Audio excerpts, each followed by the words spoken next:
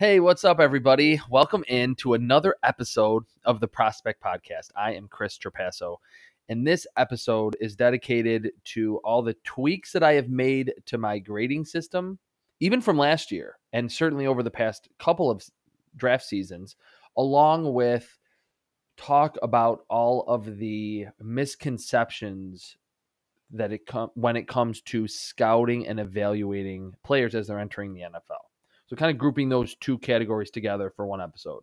I'm going to get right to it as I always do.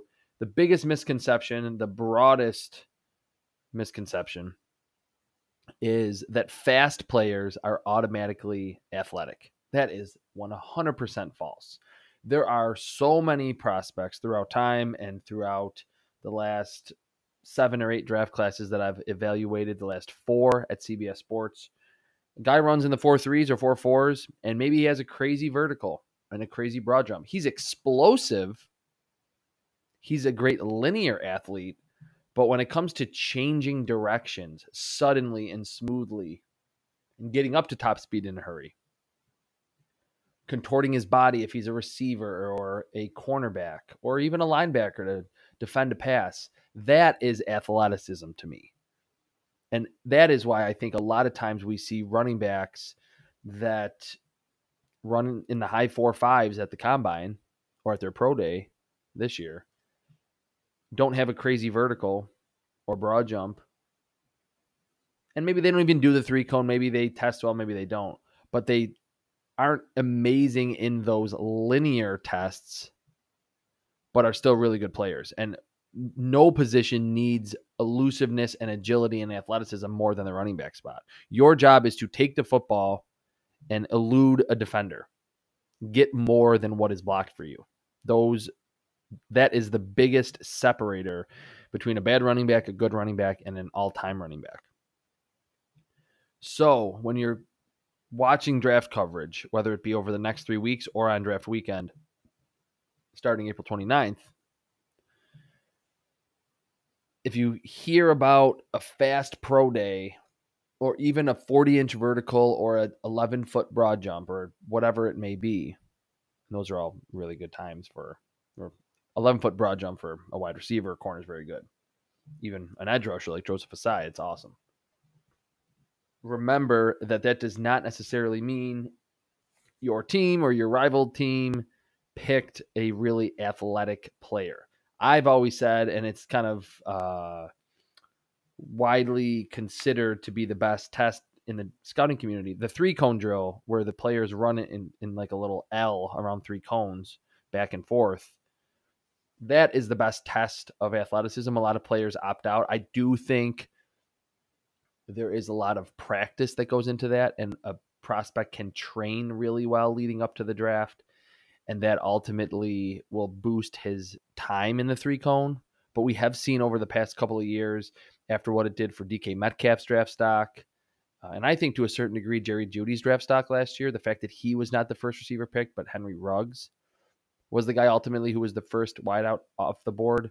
Receivers, corners, a lot of players in general are not running the 3-cone. So you got to watch on film that there can be an athletic player who's sudden and who technically is quicker than fast. That's the better athlete than someone that just can hear the snap and just explode forward. I mean, there's certainly value in speed across every position in the NFL, but I think it's just a huge misconception that's still out there today is that athleticism is equated to speed, or speed it indicates athleticism. And then that's just truly not the case. To kind of relate it to this draft class, there are wide receivers like Tylan Wallace from Oklahoma State didn't really test well, and he's very good on the vertical route tree. I think he's a pretty good athlete, can move pretty well. I think someone like Daz Newsome from North Carolina, not crazy fast, one of my favorite wide receivers in this draft class. I think he belongs on day 2 all day. Great athlete, high-end athlete. Is he a 4.3 guy? Not necessarily. Is someone like J.C. Horn, I mean, we'll never know what he would have tested at the 3-cone and the short shuttle, Is he an amazing athlete? To me, I'm not sure. I didn't see it on film. Is he fast in a straight line? Can he jump through the roof? Absolutely. We saw that at his pro day, and he showed that on film on multiple occasions. But that just means that they are explosive. And that's a term that I've written 1,000 times. I write it 1,000 times every draft season. But it's when I write it or I say it, it is with a purpose. Because explosive means they're quick out of the gate. And then if they can sustain that speed down the field, they have great long speed. Those type of prospects. At the cornerback spot, I think someone like Aaron Robinson from UCF, who actually did test pretty well too at his pro day, would be an overall better athlete in terms of changing directions, jumping, contorting his body, running pretty fast than J.C. Horn. And J.C. Horn might be the first corner off the board at this point. But athleticism to me is the guy that could probably transition to basketball and be a 20-point scorer because of his ability to shake defenders and get to the rim and still have that elevation, still have that explosiveness, but changing directions to me, I think is huge. And it's certainly the case with edge rushers. There's a lot of guys that out of the gate can win with an outside speed rush because they're very explosive.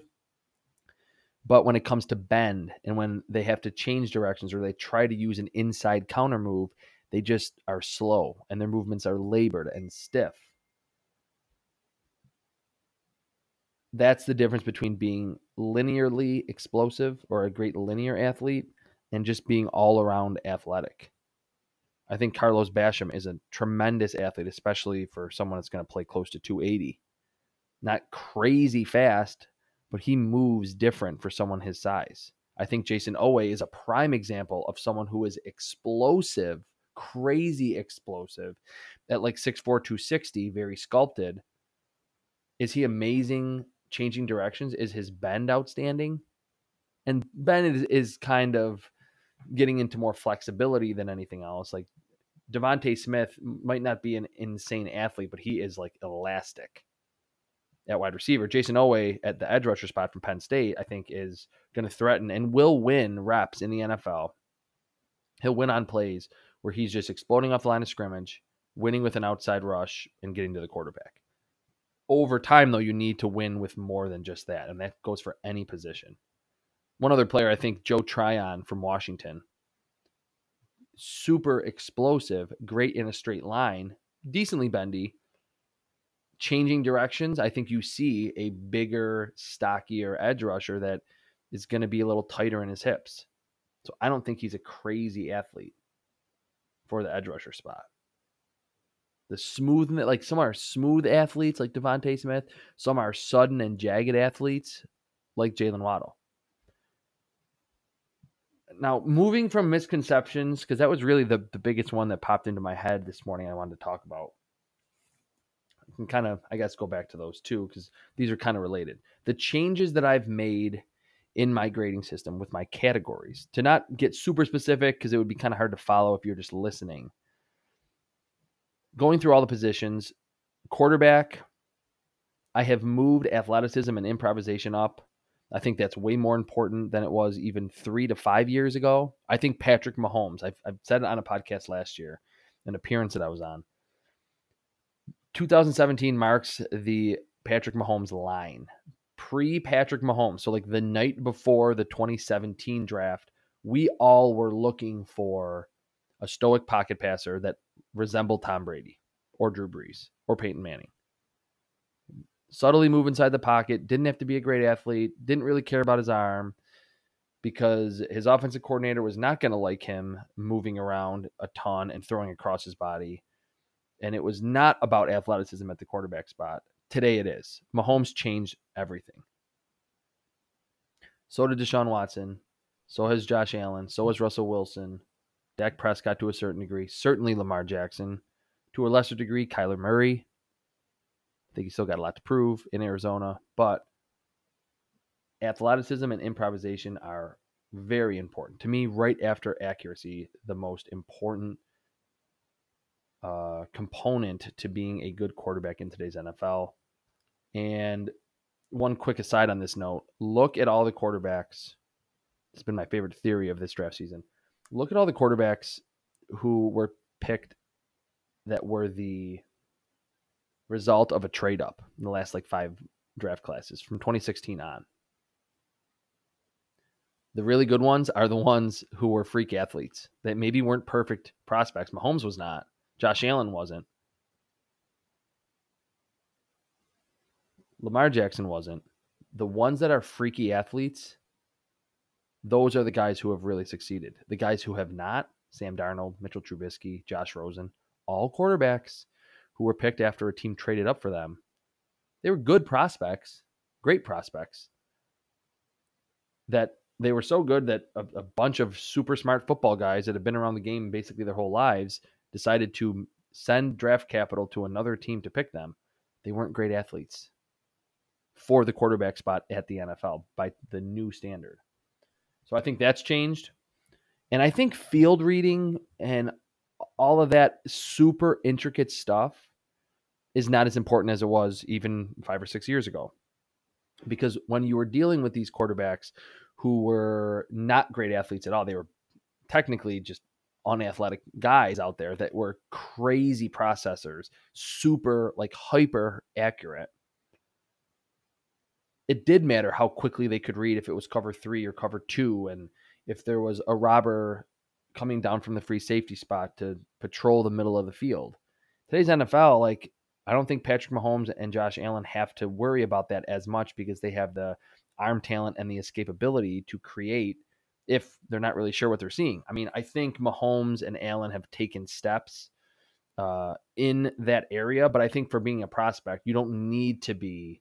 You can still have a high mark in that category, but I don't think it's as vital as it used to be. And I think arm strength is still growing in its importance. We're just seeing so many big arm quarterbacks enter the league.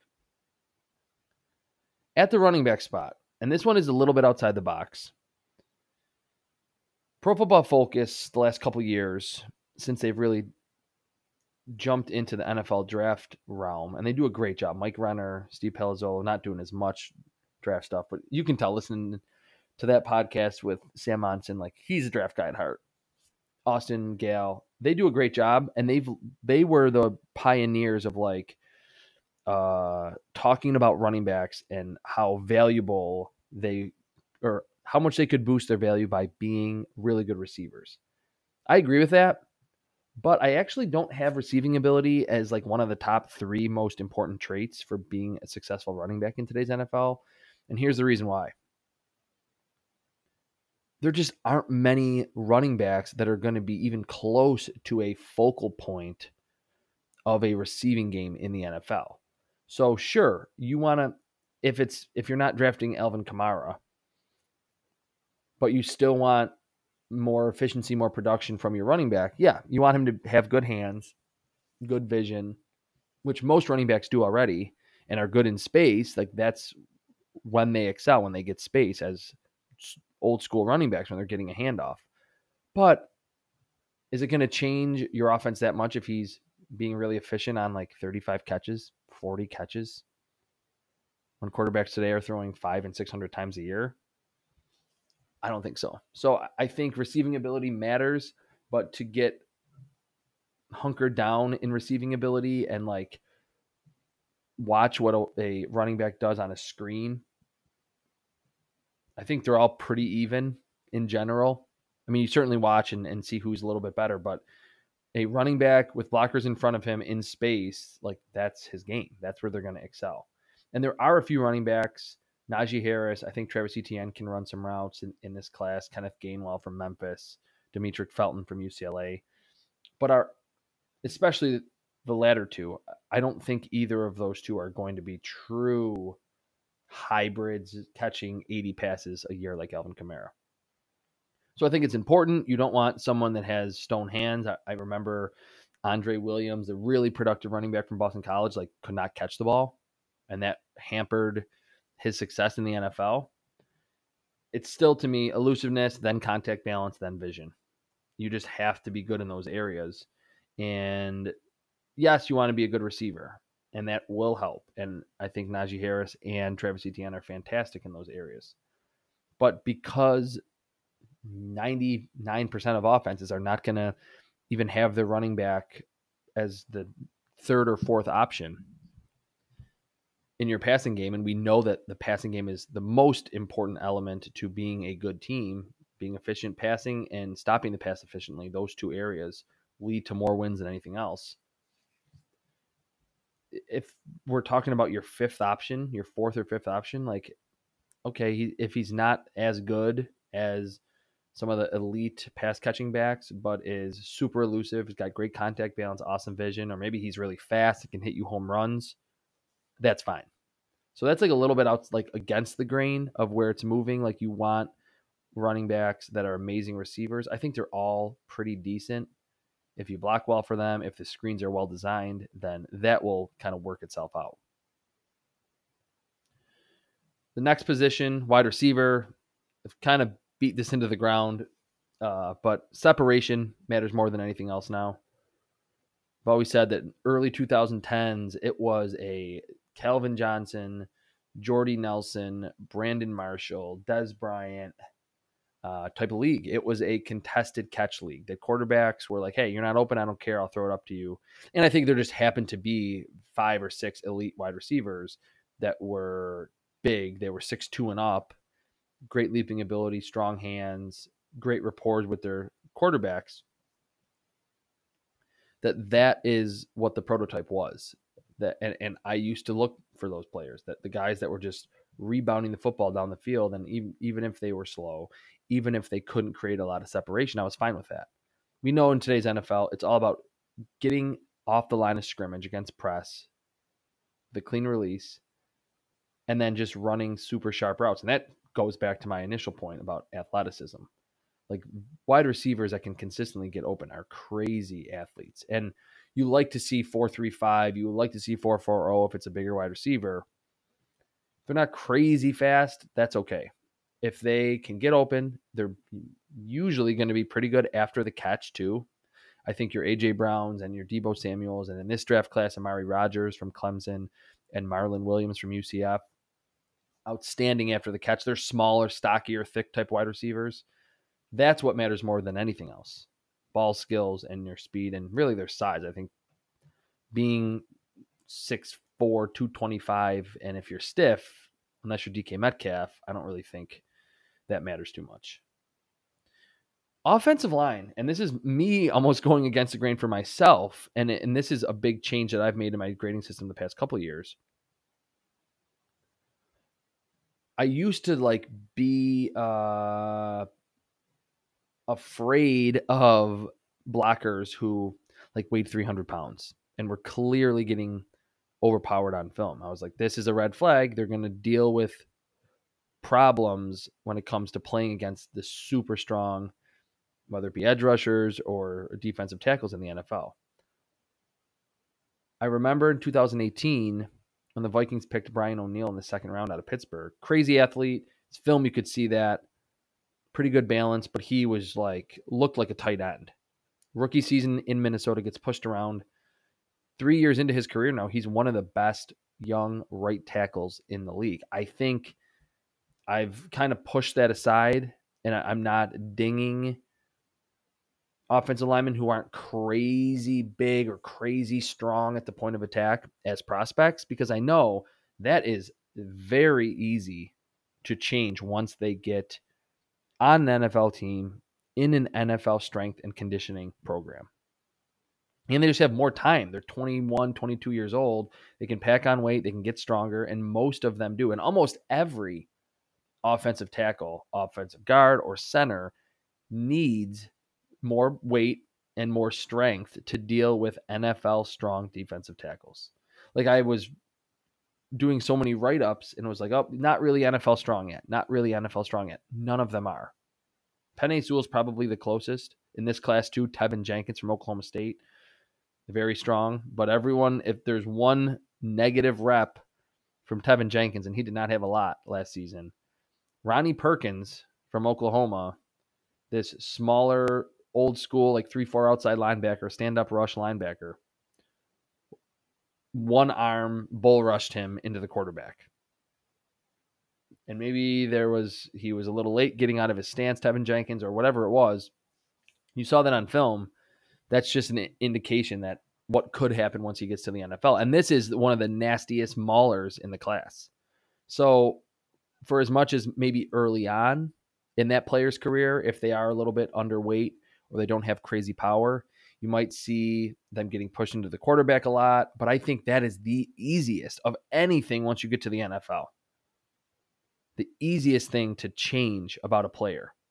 Put more weight on and make them stronger.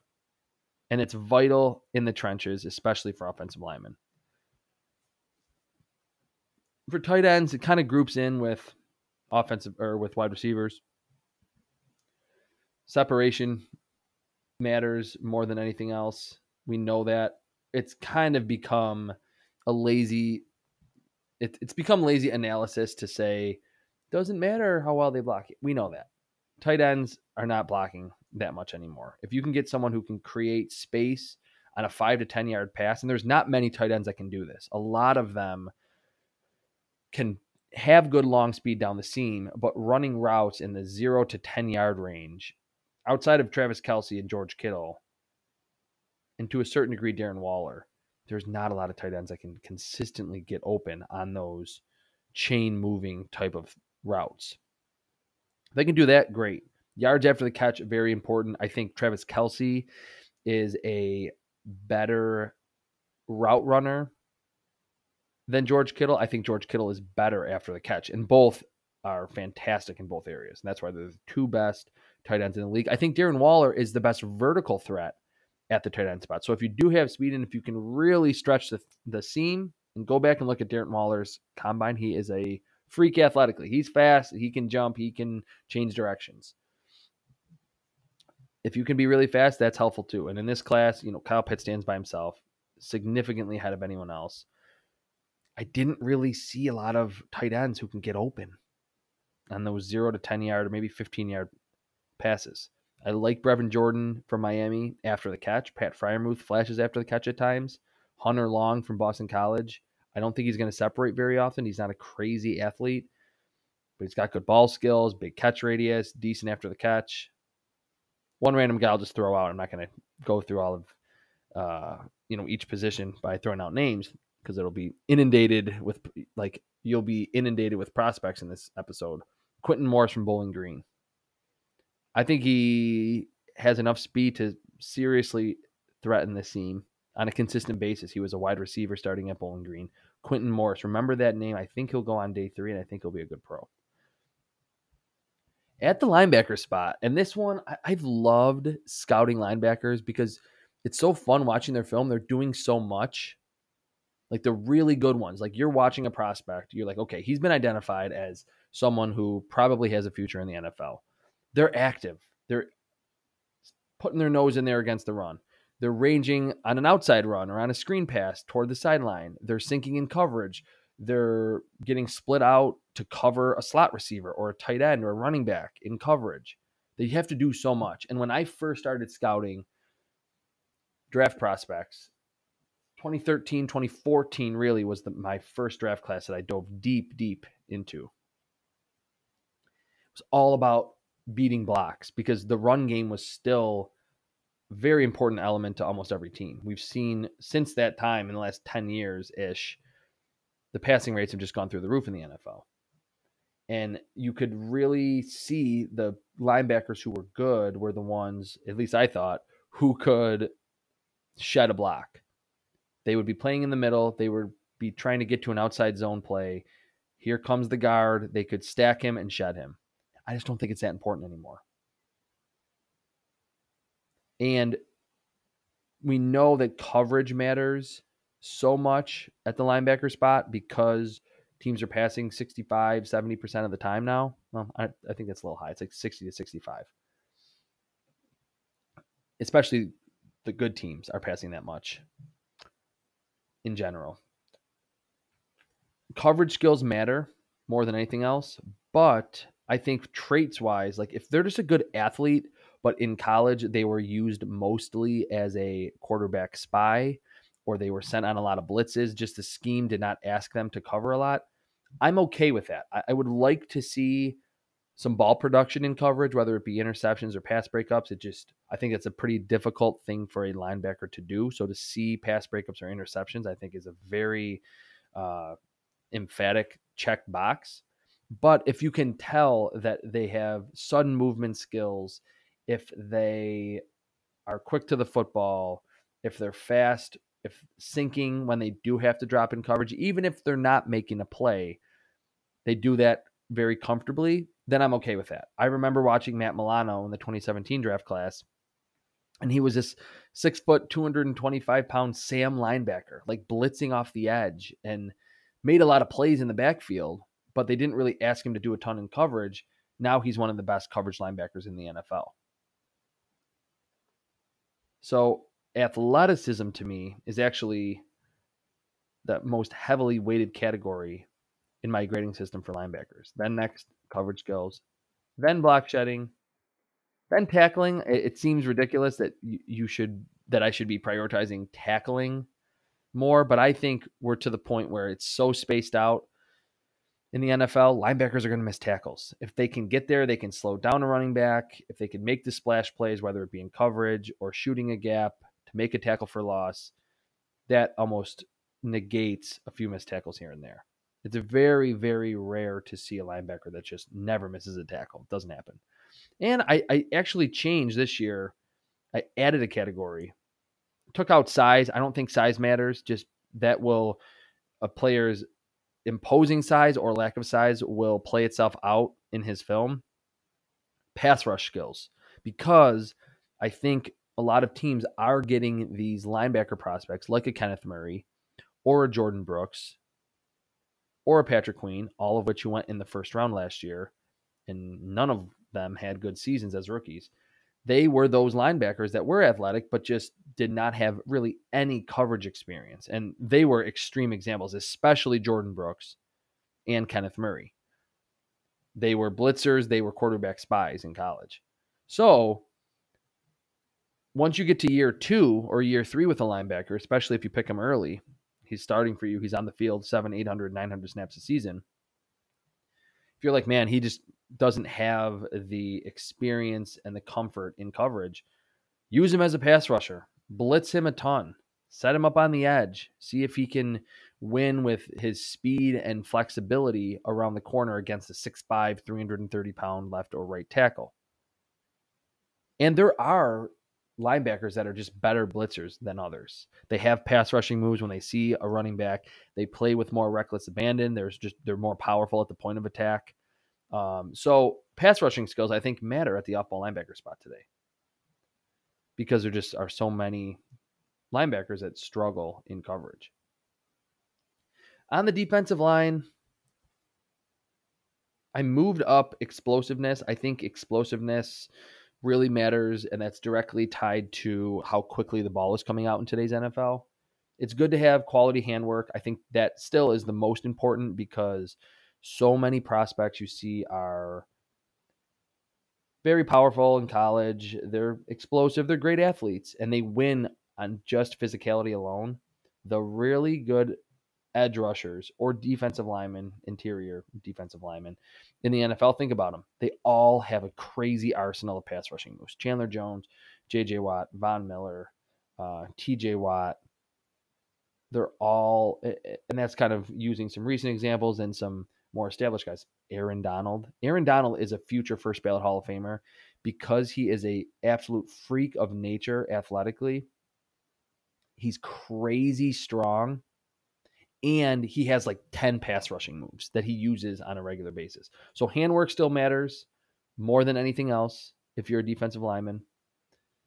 But I think explosiveness, you got to be explosive. If you're a crazy technician and you do have 5 pass rushing moves that you can lean on once you get to the NFL, but you have a slow get off and you can't really sustain speed through the line of scrimmage and into the backfield, the ball's going to be out. You can win your rep,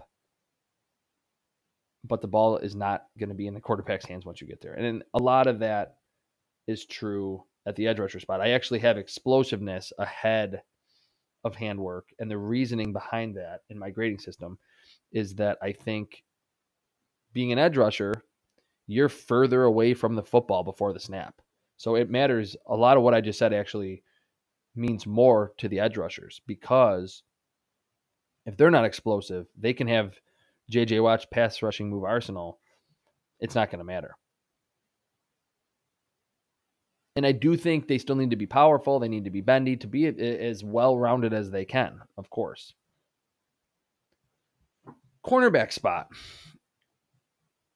What's been really interesting is that I've moved down the ability to mirror down the field because the NFL, similar, it's almost the same rate as how often teams pass, like 60, 65%. That's how frequently teams are playing zone today. So if you're a crazy man cover guy and you can stick with the wide receiver throughout the route, that's great. And a team will pick you early and you'll probably have a good NFL career. But I don't think you need that capability to succeed in the NFL because there's so much zone. And for the longest time,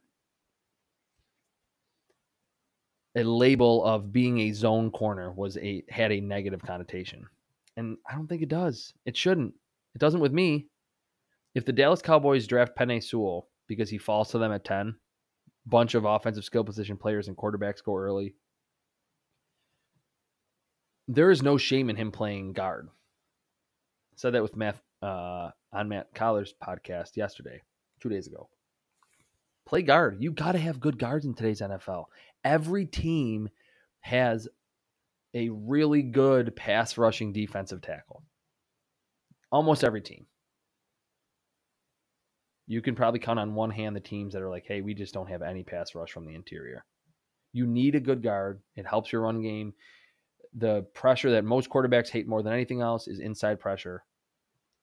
So that's just a quick aside about that whole idea. And the same thing goes for a zone cornerback. I think it's hard to be a good zone cornerback because not only are you reading what you're seeing, you're watching the quarterback, your peripheral vision is watching the route concepts or vice versa.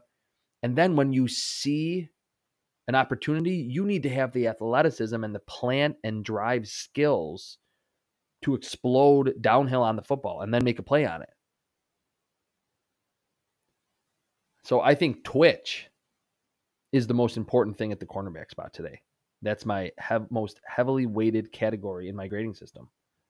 Then ball skills, then mirroring, then speed. I think we always would see that at the combine that like the corners have to be, you could weed out a cornerback from going in the first round if he ran like high 4.4s in the last couple of years. You need to be low 4.4s or high 4.3s. I don't really understand that. I think you like to have your corner be as fast as he can, just like it's the same case with a running back or a wide receiver. But the NFL is played between 0 and 19 yards. 80 to 85% of the throws are in that range. You need to be twitchy. The reason why Jair Alexander is a tremendous, in this case, man cornerback, he's super twitchy. That helps him be outstanding mirroring wide receivers down the field. So if you read any of my write-ups, any of my grades during the draft, whatever it may be, if I'm calling someone a zone cornerback, that is not coming with a negative connotation. And in this draft class, someone like Elijah Molden from Washington, not a crazy athlete, but I think he's pretty sudden, very instinctive, great zone corner. I like Eric Stokes that he can play man or zone equally as well. Greg Newsome played a lot of off coverage at Northwestern. Did play on an island at times in man, but showed that he can be very productive as a zone cornerback in the NFL. And that's fine. I think he's still going to go in the first round, and he should. It's kind of like the new idea that if you're calling someone a slot corner, he's like, he's not as good. Put him into the slot. You need to have awesome slot corners in today's NFL too. But that's kind of been out there for a few years. My biggest thing is just not thinking that a cornerback is bad if he plays in zone. And then safety, finishing this episode. I came across this one just watching the 2020 NFL season. So this is really like this past year only that I've decided this for my grading system and just how I view the safety spot.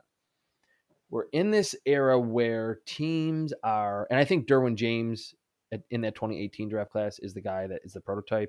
Teams want, and it's trendy to talk about the 6'3", 225-pound hybrid linebacker because almost every team is playing nickel as their base defense.